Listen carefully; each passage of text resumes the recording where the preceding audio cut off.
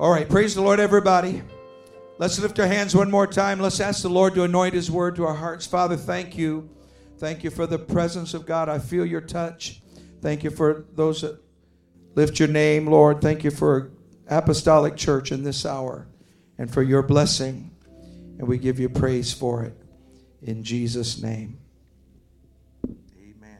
And you can be seated.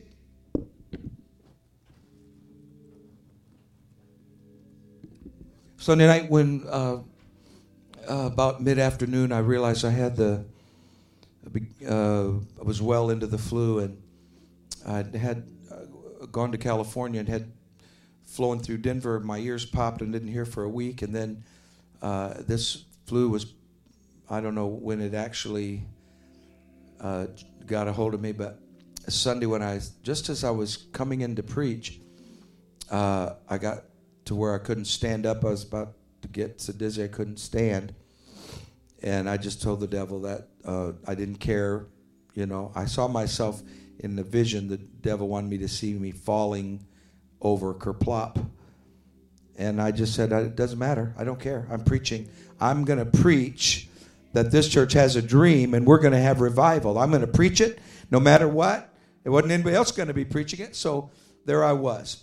And then the last couple of days we were under the weather, and then Brother French was, I don't know which one of us, how we got it. Anyway, it looked like we have the same thing, or he's got a worse version of it.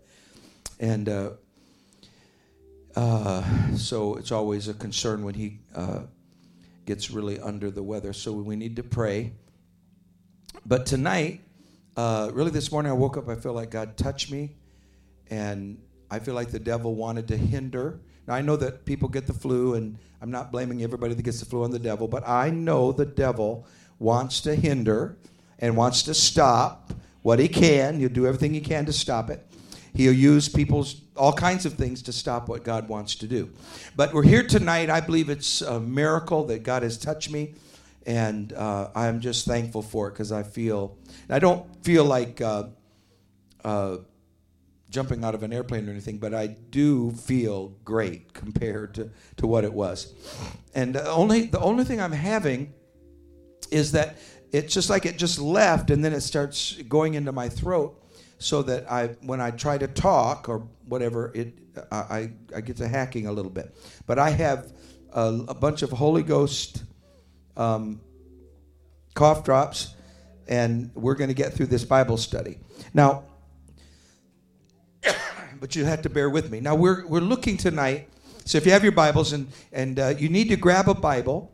I can't imagine coming to a Bible. I mean, if you forget one, that's one thing. But you come to a Bible study, we assume you have a Bible. That's the whole point of it. Now, I'm going to give you several scriptures, and our lesson tonight is entitled 10 Principles for Living for God. But what is the word I'm adding on? Can anybody see it? Victoriously. Not just living for God, although we could have just said that, but I want to emphasize a victorious life for God, not just living for God.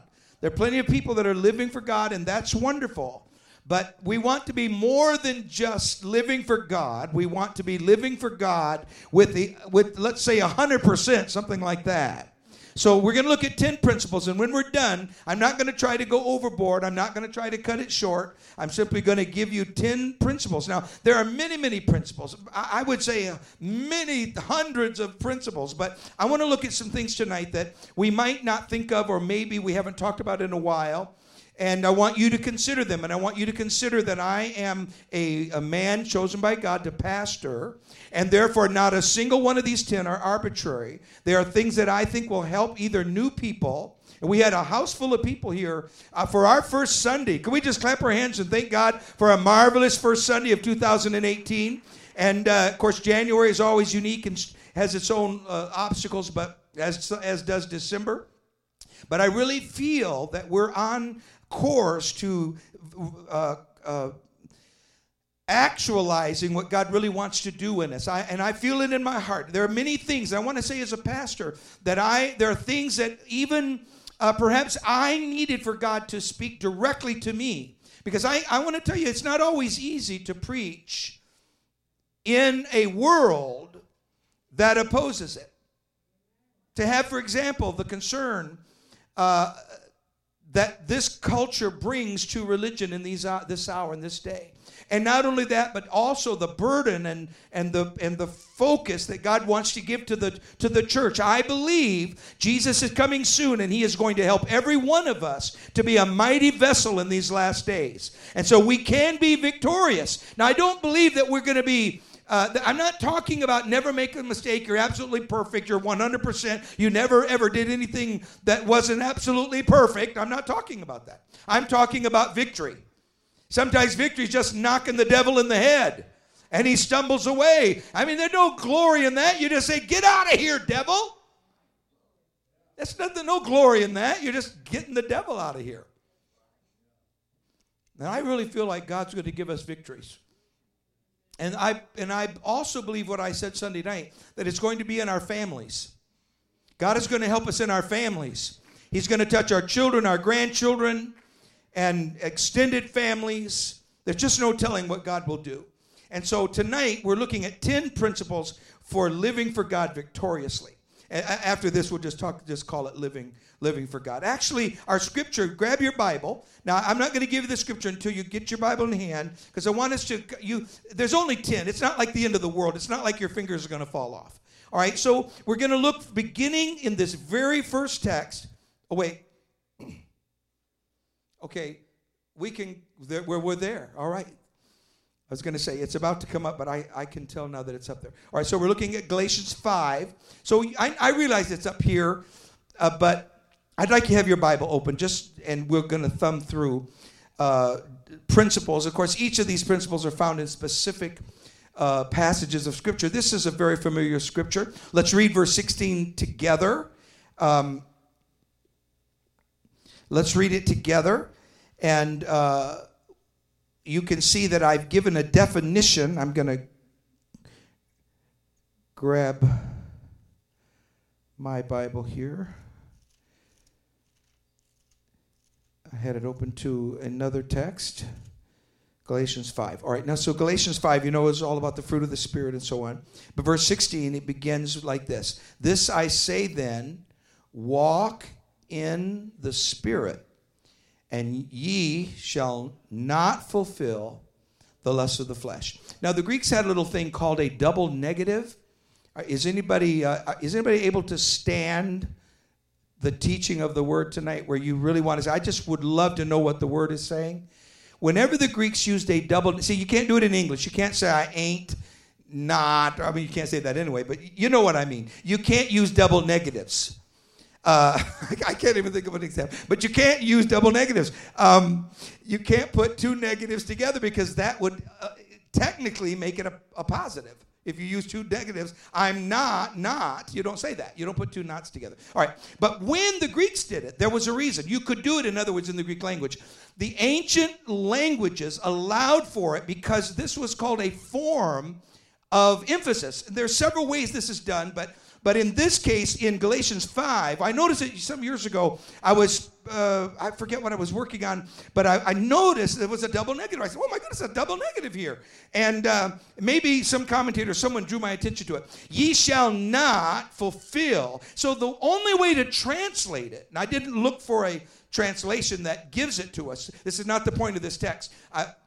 We're going to get to the point of the text. All right, ye shall not fulfill the lust of the flesh. Everyone say that. Ye shall not fulfill the lust of the flesh. But there's a double negative. See, the Greeks that's not an accident. The way you would translate it is, you will not at all. Or you might even say never. I mean, that might be stretching it a tad, but there are places where you could actually say never or not at all. The emphasis being that when you walk in the Spirit, what the flesh and the world is doing is then subsided. You will not at all fulfill the lust of the flesh if you're walking in the Spirit. Why is that? Because the Spirit's powerful. Anybody got the Holy Ghost here tonight?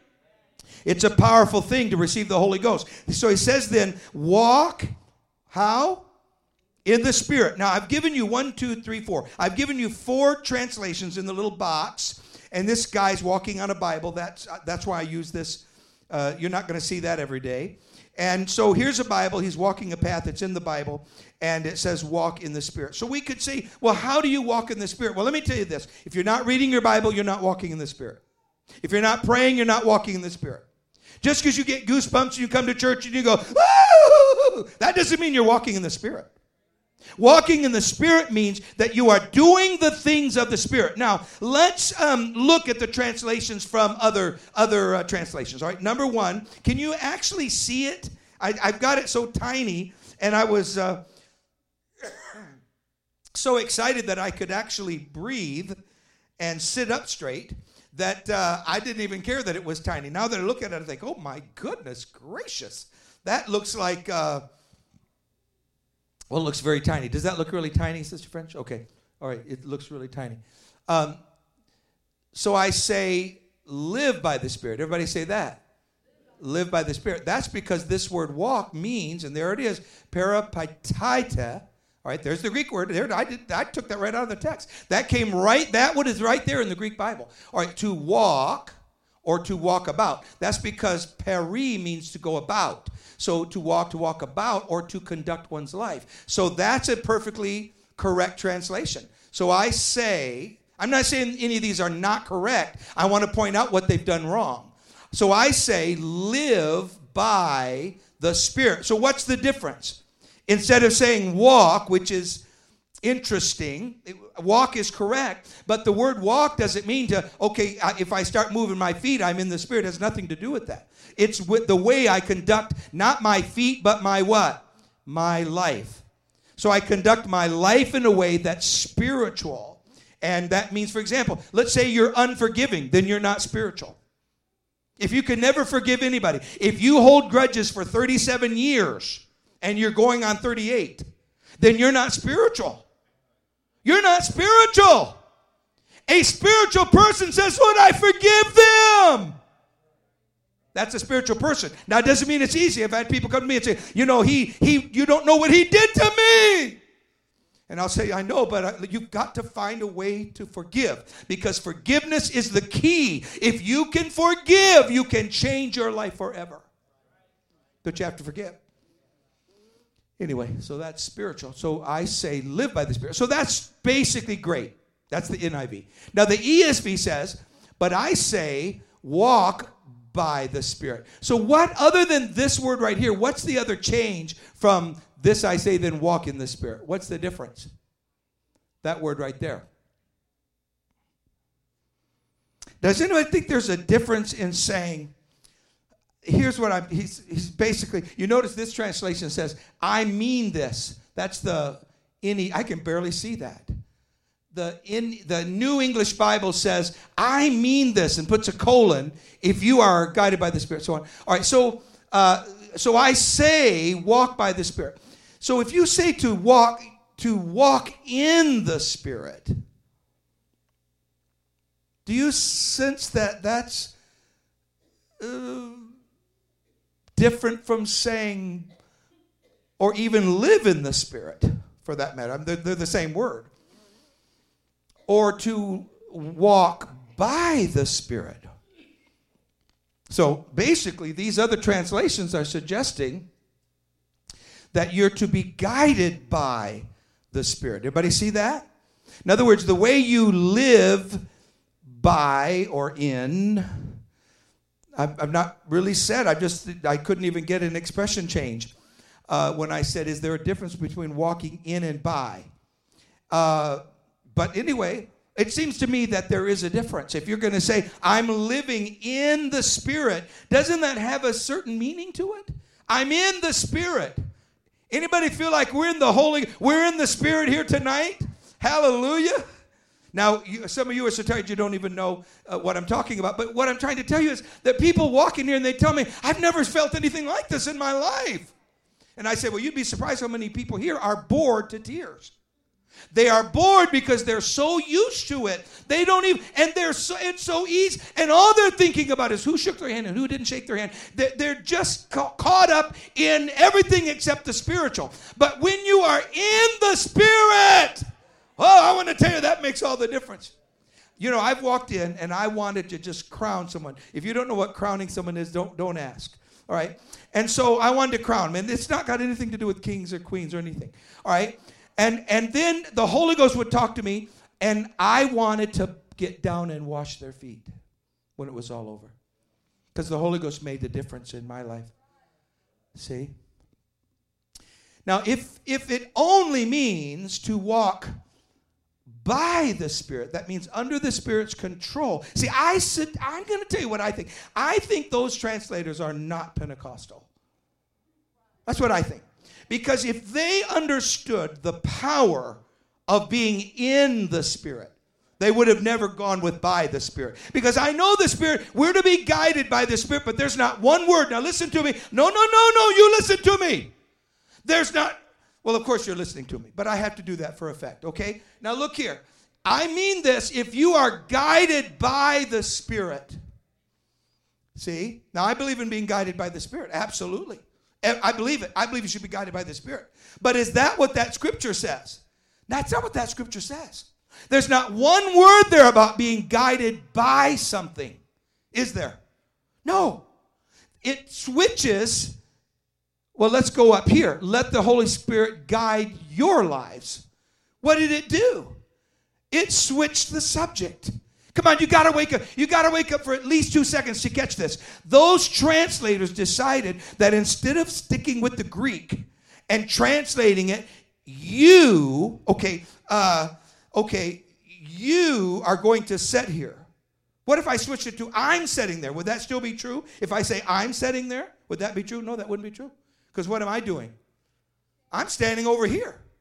In fact, I'm not even sitting. He's sitting there. And he's thinking, boy, I wish I weren't because I'm being picked on. What they did was they switched the subject to the Spirit. See?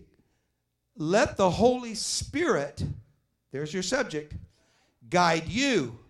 Now, I believe the Holy Spirit can guide you, but that's not what Paul said. He said that you are to walk in the Spirit.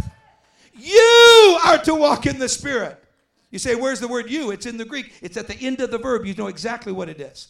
But it's, of course, it's not spoken there, but it's understood. You could have easily translated this, I say, then you are to walk in the Spirit, and you shall not fulfill the lust of the flesh. It's not telling God not to walk in the lust of the flesh. They switched the subject. Now, not only that, but in this last one, look what they switched. They switched it from passive and dropped the imperative. In other words, he's not saying if you'd like to, you should walk in the Spirit. It says walk in the Spirit. See, that's what we might think of that as a command, but I don't want to say command because I'm using the Greek terminology. It's an imperative. So you say walk in the Spirit. It's not an option. It doesn't say, well, if not, well, then just live like a devil. It's not telling you that at all. It's a command. It's an imperative. But that translator got rid of that command. See, he chose to get rid of it, and he switched the subject as well. So therefore, I've only done this so that you can see how different translators can subtly shift things. I'm not saying any of those things are wrong, but these last two are incorrect translations. I don't care the New English Bible people. I like them. I think they're interesting and so on. But that's incorrect. Now they would tell you if they choose to switch the subject, they can do so. And I would say, how can you switch the subject? Well, because it's still understood correctly, blah, blah, blah, blah, blah. And that's how people argue, all kinds of crazy stuff. But the fact of the matter is, if you want to be a victorious Christian, you've got to walk in the Spirit. You've got to listen to preaching, and you've got to listen to the Word of God. You've got to read the Word of God. It amazes me that we sing to little children, read your Bible and pray every day. When I was younger, Sister French and I used to do this. Didn't you help me do it? And we would go, read your Bible and pray every day. Pray every day. But are you reading your Bible and are you praying every day? You're telling children to do something that they basically don't understand at all. You're trying to transfer to them that if you will pray. I was just reading a interesting history of the American colleges and how that they've become So much of what's happening now in our American universities has got anything to do with education. It's all about something else. And they're instilling all kinds of, basically, there is no God and evolution is true, and they're so stuck on it, they want so bad to get rid of anybody that believes something else. Now, that doesn't mean you can't get through the system. What I'm telling you is, though, that here we are in a world where, no, they're not afraid to say what they believe. Then we shouldn't be afraid to say what we believe. If we'll pray and seek God, anybody believe God can answer prayer here tonight? Can we just lift our hands and thank God? Father, I want to walk, live my life in the Spirit, by the Spirit, controlled by the Spirit. And I thank you for it in Jesus' name. All right, so if I live my life in the Spirit, walking in the Spirit, then it will make all the difference in the world. Specifically the things that are listed hereafter, and you shall not fulfill the lust of the flesh. All right, let's go to the next one. It's better to walk alone than with a crowd going in the wrong direction. So, church, let the world say it doesn't matter what you do, that morality doesn't matter, that it doesn't matter who you live with or who you marry or what you do or who you kill or what you steal and all the lying. Lying has become such a part of our culture that it's almost scary. But people say, no problem. Let me tell you, it's all a problem because God's getting ready to come back and he's going to take a look at all of it, and I want to be ready when he comes. Anybody want to be ready when he comes? Don't follow the crowd. Follow the truth. Follow the Lord Jesus Christ. Now let's go to number 2, 2 Corinthians 5. And this is what I originally was going to start with, but I changed my mind. Okay, so here we go. Number 2, and each time I'm going to try to give you the principle. Live transformed. Can you say that with me? Live transformed. Transformed by the power of the Holy Ghost. Therefore, if any man be in Christ, he is a what? He's a new creature. Old things are passed away. Behold, all things are become new. I don't know if this is why the Lord keeps bringing this to my spirit, but I don't understand becoming bored with the Holy Ghost. I don't. It makes me think people that are bored with the Holy Ghost, it's like, what Holy Ghost do they have? I mean, how could you have the Holy Ghost and be bored with the Holy Ghost? Now, you might become bored, or maybe you're a little, how many know what I mean if I say you're getting a little cold? Do you know what that means? I don't mean you're sneezing. I mean spiritual. You're getting a little, a little cold. What's another way to say that, Sister French? Someone's getting cold spiritually, like instead of they're getting passive. I don't want to say that. They're getting lukewarm, okay? In other words, they were hot, now they're lukewarm. All right, that's perfect. They've become lukewarm. They used to be just full of zeal and excitement, and now they're not. There are many things that contribute to that. But what you must do is realize that if you're in Christ, God has given you a brand new life. And that brand new life is available to you every day, no matter what you're facing. For example, listen, if you are listening to music, let's say, and somebody's singing about a bunch of garbage. Let's say you were home, and the garbage truck came by and said, we want to dump this garbage in your living room. Would you say, well, hold on, let me get the key, and then just let them back up and dump it in your living room? I doubt you would want them to do that. You don't let them dump their garbage in your living room. So the minute something violates your spirit, sometimes we'll say around Pentecost, like violates your Holy Ghost, or it starts bothering your Holy Ghost. There have been times I didn't know what was bothering me, and I'd be starting to feel uncomfortable, and I'd say, Lord, what's wrong? I don't know what's wrong. What's wrong here? And the Lord, and I was waiting for the Lord to, what's going on? I don't know what's happening here. What was going on was affecting my Holy Ghost. The Holy Ghost in me was saying, wait just a minute. Now, sometimes there have been times, especially way back as a young Christian, when it would take a while for it to catch up with my actions. And I would think, oh, what do I do here? I'm not sure what to do. That's what happens, by the way, to young people in colleges, where a professor gets them in a corner and says, if you believe in God, you're stupid and you're not going to make an A in this class. Just think of a professor saying that. I just read about a professor this is in a book, the name is right there, of a professor that said, you will flunk this class if you believe in God. You can't even pass this class if you believe in God. What do you think that does to a young person that's 20 years old? It affects they have to think. And so their mind has to catch up. But guess what? Do you think there's no God? Do you think no young people believe in God? No, we've got a whole world that believes in God. No matter what the devil does, we're new creatures. We've been made a new creature. All things are passed away. Behold, all things. Everybody say all things. Everything's new. You don't listen to the same music. You don't do the same things. You don't even dress the same way. You don't treat people the same way. You become a new person. All right, let's go to number 3. Now let's look here at 1 John. Now we're looking at one scripture. So this is our third principle.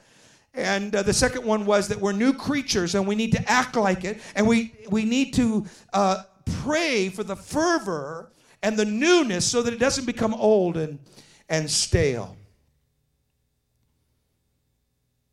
You don't want it to get old and stale. And so if you work on it, keep it new and fresh, then you're going to be victorious. But if you become discouraged because, I don't want to go back to the garbage analogy, but if something's stale, it's stale. Do you know what I mean?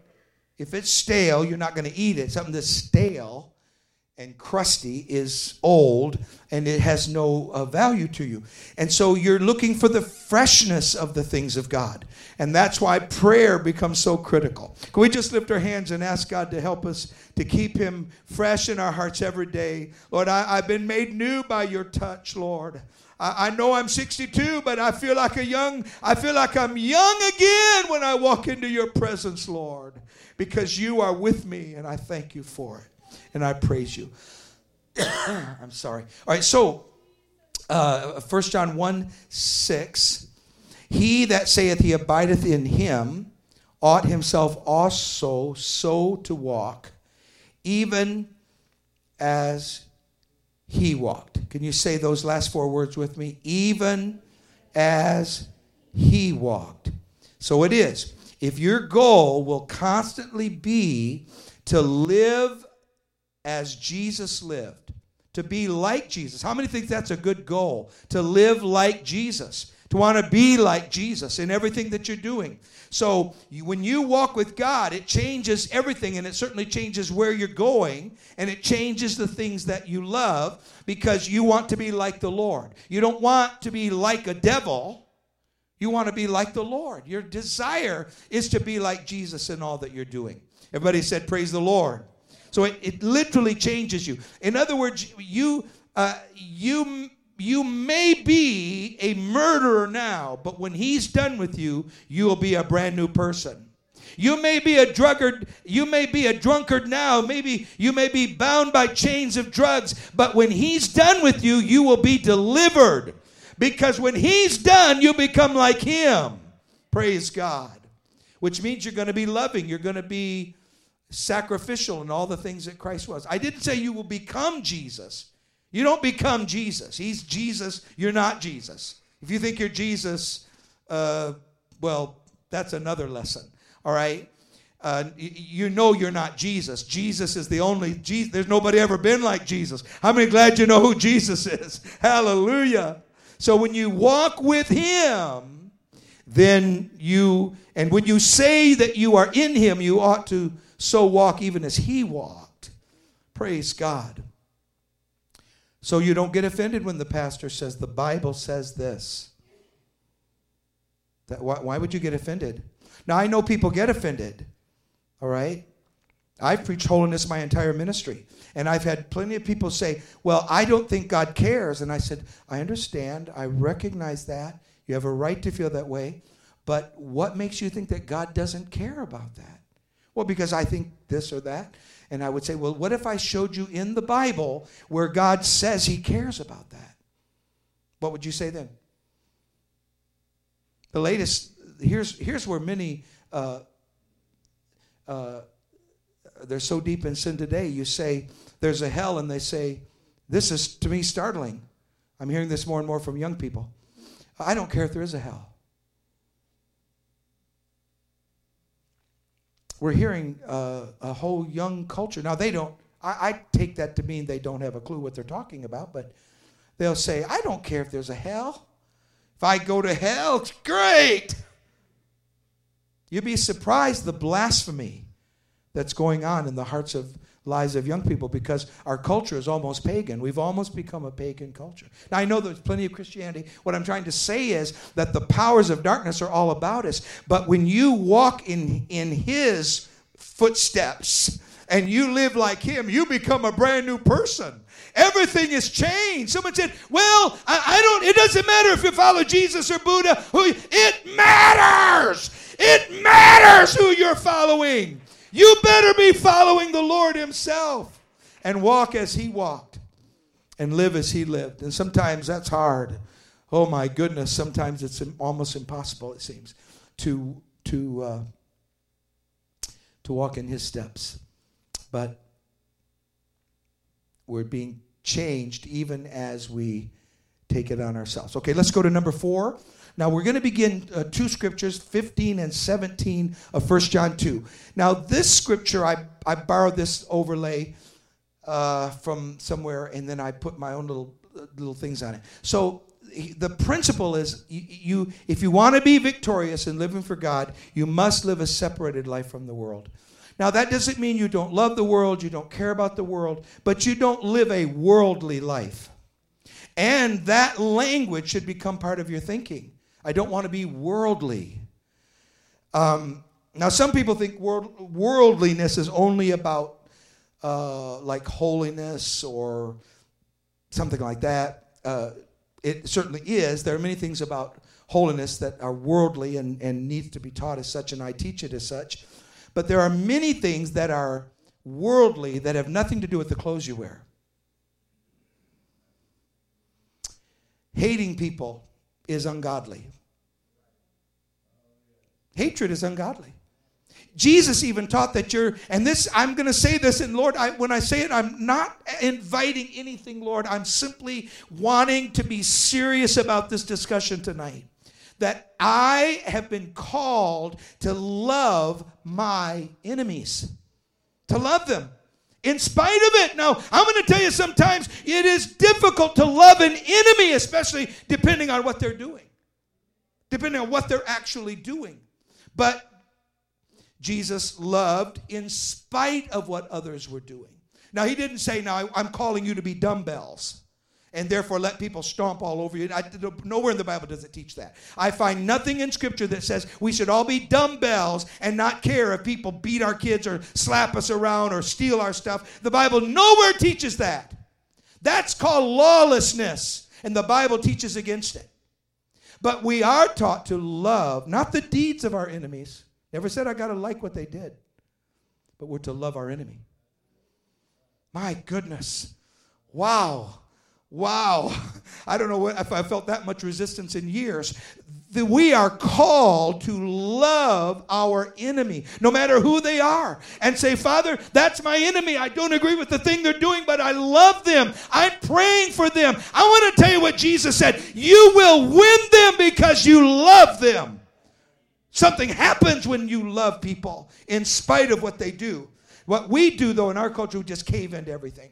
If the world says, just live that way, we start living that way. That's what's wrong with our culture. And, of course, if you do that, you're never going to find the truth. That is not the truth. The truth is what God said. So here's what John says. 1 John 2:15. Love not the world. Can you say those 4 words with me? Love not the world. Okay. Love not the world. Of course, you're always compelled, you always feel this, especially if someone's not familiar with Scripture, to to say, no, that doesn't mean you don't love the people in the world and blah, blah, blah, and so forth. But I'm not going to have to pause for that. Love not the world, neither the things that are in the world. If you put the things of the world ahead of spirituality, you are going to lose the battle. If money means more to you than your spiritual walk, if the things you have are more important to you, you're going to lose the battle. If any man love the world, the love of the Father is not in him. Wow, that's whopping. Now let's go to, now I'm going to jump from the King James to the New Living Translation. And I'm skipping verse 16 because I don't have time. But let's look at verse 17. Here we are. I'm reading the New Living. This world is fading away along with everything that people crave. Now I like that. That's why I've chosen it. This world is fading away along with everything that people crave. But anyone who does what pleases God will live forever. If you will walk separated from worldliness and please the Lord, you will be a victorious Christian. You may even become a dynamic Christian because you have separated yourself from the things that will destroy your spiritual life. Can we just clap our hands one more time? Let's thank God for it.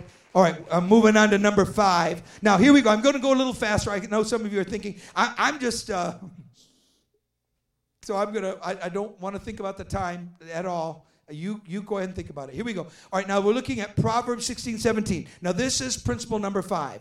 I'm choosing the New King James Version. Now, I want to explain something here. I have purposely selected other translations that agree with the King James but make a clarification. Because I'm a King James. I think the King James is awesome and I'm all for it. But there are times when a clarification helps. And this is one, Proverbs 16:17. You notice that almost every principle I've been interacting with other translations. I sometimes do it because that helps some people and so on. But anyway, so let's look at verse 17. Now listen to it. Listen to the way the New King James Version. Now you'll notice that I almost never quote the New King James. And yet 10 years ago I quoted it almost all the time. Do you remember when I used to quote the New King James all the time? It was new and I liked it. It wasn't until the ESV came out that I began to move away from the New King James for reasons that have nothing to do with whether they're right or wrong, because there's plenty wrong with ESV, but I use it because it tries to stick as close to the King James as it can, and it's a new translation, so it's helpful. All right, so sometimes it's helpful. Now let's read it. It's just very short. The highway of the upright is what? What would you have said if someone asked you, what is the highway of the upright? What highway are they walking on? Oh, love, everybody. Just love, love, love. Love, love, love. Love, love, love. I'm going to tell you something, folks. The road we're walking on is to depart from evil. That's the road. Hey, which way do I go to get away from that devil? Turn right here. All right, here I go. Anything I can do to go in the way of righteousness and away from evil. That's the road we're walking. Can you say praise the Lord? And he who keeps his way preserves his soul. Sounds like you have to keep your way. Doesn't sound like no matter what you do, you're going to heaven. He who keeps his way, that is, walking the way, I guess we could say it that way. He who keeps his way preserves his soul. If you go the way of evil, of course, you lose your soul. All right, let's go now. Let's go to number 6. All right, now we're on the other side. Come on, everybody breathe a little. I know you're nervous. All right, here we go. Psalm 25 is our 6th principle. And it is a prayer of David on how to walk in the Spirit. So I'm using it. I'm using the NIV for the reasons I just said. All right? A prayer of David for walking with the Spirit. This is our 6th principle. Show me your ways, Lord. Can you say that with me? Show me your ways, Lord. Teach me your paths. See, this is a prayer. Anybody believe we ought to be praying? Here's a prayer on how to walk with God. Show me your ways, Lord. Teach me your paths. Guide me in your truth and teach me. For you are God, my Savior, and my hope is in you all day long. Praise God. So that should be your prayer. If you're trying to walk with God and live for God and be victorious, then you pray a prayer. Lord, teach me. I have a teachable spirit. I want to listen. I want to listen to what I think. Now, I want to say this carefully. Lord, forgive me if I'll just blame it on fever or something if later on I hear this and I don't like it. I listen to people that I completely disagree with. I listen to atheists. And I might say, I don't just sit there like a bump, but I, every once in a while, I wait for the Lord to tell me. I'm not thinking an atheist is going to believe anything I say. And so if I'm talking to an atheist, I'm thinking of one just, oh my word, if I told that, I can't even talk about it. So I'm talking to this atheist. And so the Lord prompted me, and I said, well, wait. I wonder, what about this? They were talking to me. I was listening. I wasn't trying to take over and prove to them that I believe in God, and I'm smart, and I'm right. I wanted them to believe in God, but I didn't think that was going to work, and using a hammer on the top of their head wasn't going to work. So I listened to people that I completely disagree with. And I try my best to hear what they're actually saying. Why is that? Because if I listen to them, maybe they'll listen to me. And they don't have any anointing in their life because they have no anointing whatsoever. They don't even believe in God. He's an atheist. And so I said, well, I am not an atheist. I believe in God. In fact, let me tell you. I'm going to tell you now what I said. I feel God right now. Well, that wasn't fair. And he said, well, that's just psychology. And I said, no, I don't think that I'm describing psychology. I think I feel the presence of the Lord right now. And I think the Lord has brought us together to talk. I don't know exactly why. I know you're an atheist, so it doesn't make any sense. And I don't think you're going to convince me of atheism. But what was I doing? I was listening. I was saying, Lord, I'm willing to be taught. I want you to help me. I want to understand. When a young person comes to me and says, well, Brother French, you don't understand. It couldn't have come from God. This all came from monkeys and from dinosaurs way out there. And I say, no. Let me show you a couple things here about that. Let's think about it. Let's go back and go. I don't say, how dare you? How could you possibly say that to a preacher? I don't say that. Why? Because I want to have a heart that's open for God to talk to me, to show me what he wants me to do. Folks, listen, God is able to talk to us and guide us. Anybody believes that God can guide us where he wants us to go? Guide me in your truth. See, I hear these guys, I'm not going to say who they are, these Christians I hear that say, oh, you just do this, boom, bang, you're saved, go on and live like a demon. I don't get it. To me, that is the most nonsensical thing I've ever heard of. You just click your, not click, what's this called? Snap. You snap your finger, and boom, I'm going to heaven tomorrow. I was at a concert one time. I loved the singers. And they stopped and said, oh, wait, we didn't have anybody get saved yet. And so there was about 5,000 people. And so this, everybody bow your heads real quick. We only got 30 seconds. And they said, bow your heads. In Jesus' name right now, everybody need lost to be saved. And he said, how many of you in those 30 seconds were saved? And I think, oh my goodness, were you there? There was I'd say 100 people were saved in that 30 seconds. And you know what I did? Tears went right down my face. I said, those people were sincere. Those hands went up. They were sincere. They wanted to know. They wanted to know. And somebody said, oh, we got to take a second. Come on, bow your heads real quick. We'll pray. And then they prayed, and 100 people raised their hand. They were saved. just that few seconds, as though that was it. Now, I don't mean that they were so insincere that they didn't expect them to go to church somewhere. They did, I assume. But, folks, let me tell you something. It doesn't just start with the click of your finger. You can be guided in the truth. Let's lift our hands and ask God to guide us in the truth. We're almost done. Father, guide us right now. I pray for every heart, every soul. Lord, I pray for every person that walks through the doors of this church. I pray that the Holy Ghost will move in such powerful ways that they will know it's your hand and your power. And I pray that saints that have walked in this all their lives will be re-energized, oh God, because you are my God and my hope all the day long. Number seven. Seek ye first the kingdom of God. Say that with me. Seek ye first the kingdom of God and his righteousness, and all these things shall be added unto you. Matthew 6:33. So you must put God first. Can you say praise the Lord? You've got to put God first. Now, if you put God third, you're not going to be victorious.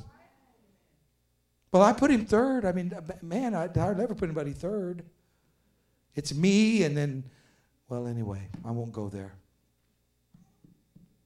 You know, my wife is fourth, and, you know, well, that's why you're almost in divorce. Your wife is like fifth. Well, yeah, but I can't put her ahead of all these other important things in my life. And then there's God way down the road over there. No, you seek the kingdom of God first in your life. Like, what if God made it so that in order for you to live, you had to literally gasp for breath every morning? Every single morning. What would you do? Gasp for breath. That's what you would do. So you must seek the kingdom. Praise God. So somebody's listening to me. I feel it in the Holy Ghost right now. You seek the kingdom first in your life, and you will be a victorious child of God. His righteousness in your life. Don't seek every movie star in the world. Seek righteousness. And God will add these things into your life. Number 8. Okay, 3 more. Here we go. Guard your heart and your spirit. Can you say that? Guard your heart and your spirit. Now, see, the devil wants you offended. He wants you hurt. He wants you scared, fearful, whatever. You have to guard your heart against fear. Every once in a while, whenever I'm not going to go there. All right, so let's read Psalm 51 from the King James. Create in me, let's read that together. Create in me a clean heart, O God, and renew a right spirit within me. Praise God. So if you guard your heart and seek a clean heart, then God will grant it. Does anybody believe that God answers prayer? God will grant it.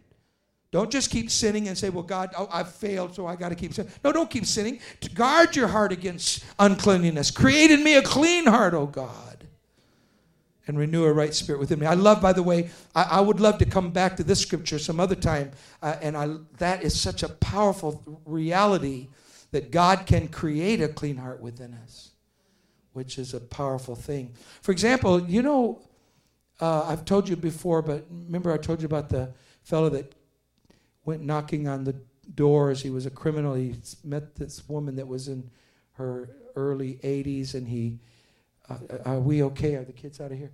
And he broke in and he killed her right there. And I met this man. It was just like, oh, my word, alive.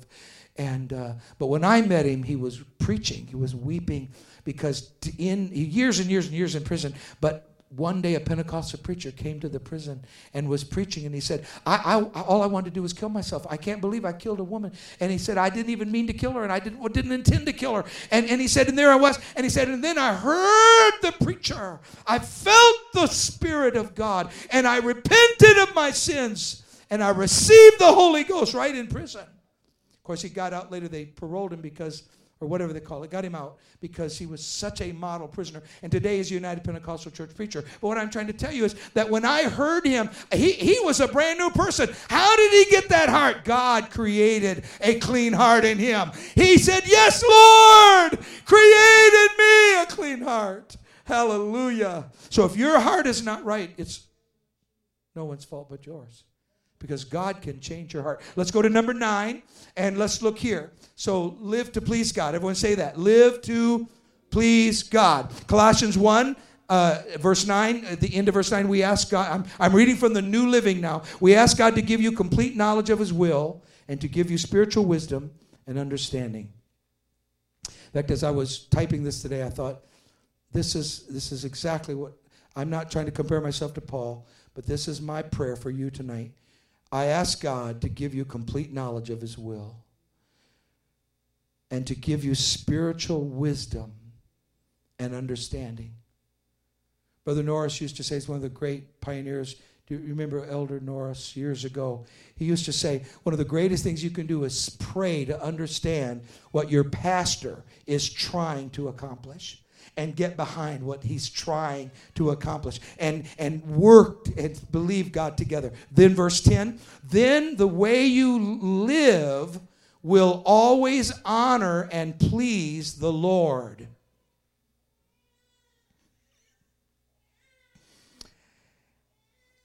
Hallelujah. Then the way you live will always honor and please the Lord. And your lives will produce every kind of good fruit. Thank you, Jesus. All the while you will grow, and then I've typed it in wrong, and I'm not open to it. All the while you will grow as you, I guess I left that out, as you learn to know God better and better. I couldn't open it in, I don't have a New Living in front of me. Okay, number 10. Let's stand. We're done. Here we go, number 10. And this is our 10th principle for living for God. Hebrews 10:25. Exhorting, which means, of course, encouraging one another, and so much the more as you see the day approaching. If you want to live for God, then I've saved the best for last, then you need to be faithful. You need to be faithful when you don't understand and when you do understand. You need to be faithful to the house of God and stay prepared every single day for the rapture. It's about to come. Let's lift our hands together. Father, I pray that everybody under the sound of my voice tonight will make it when you come.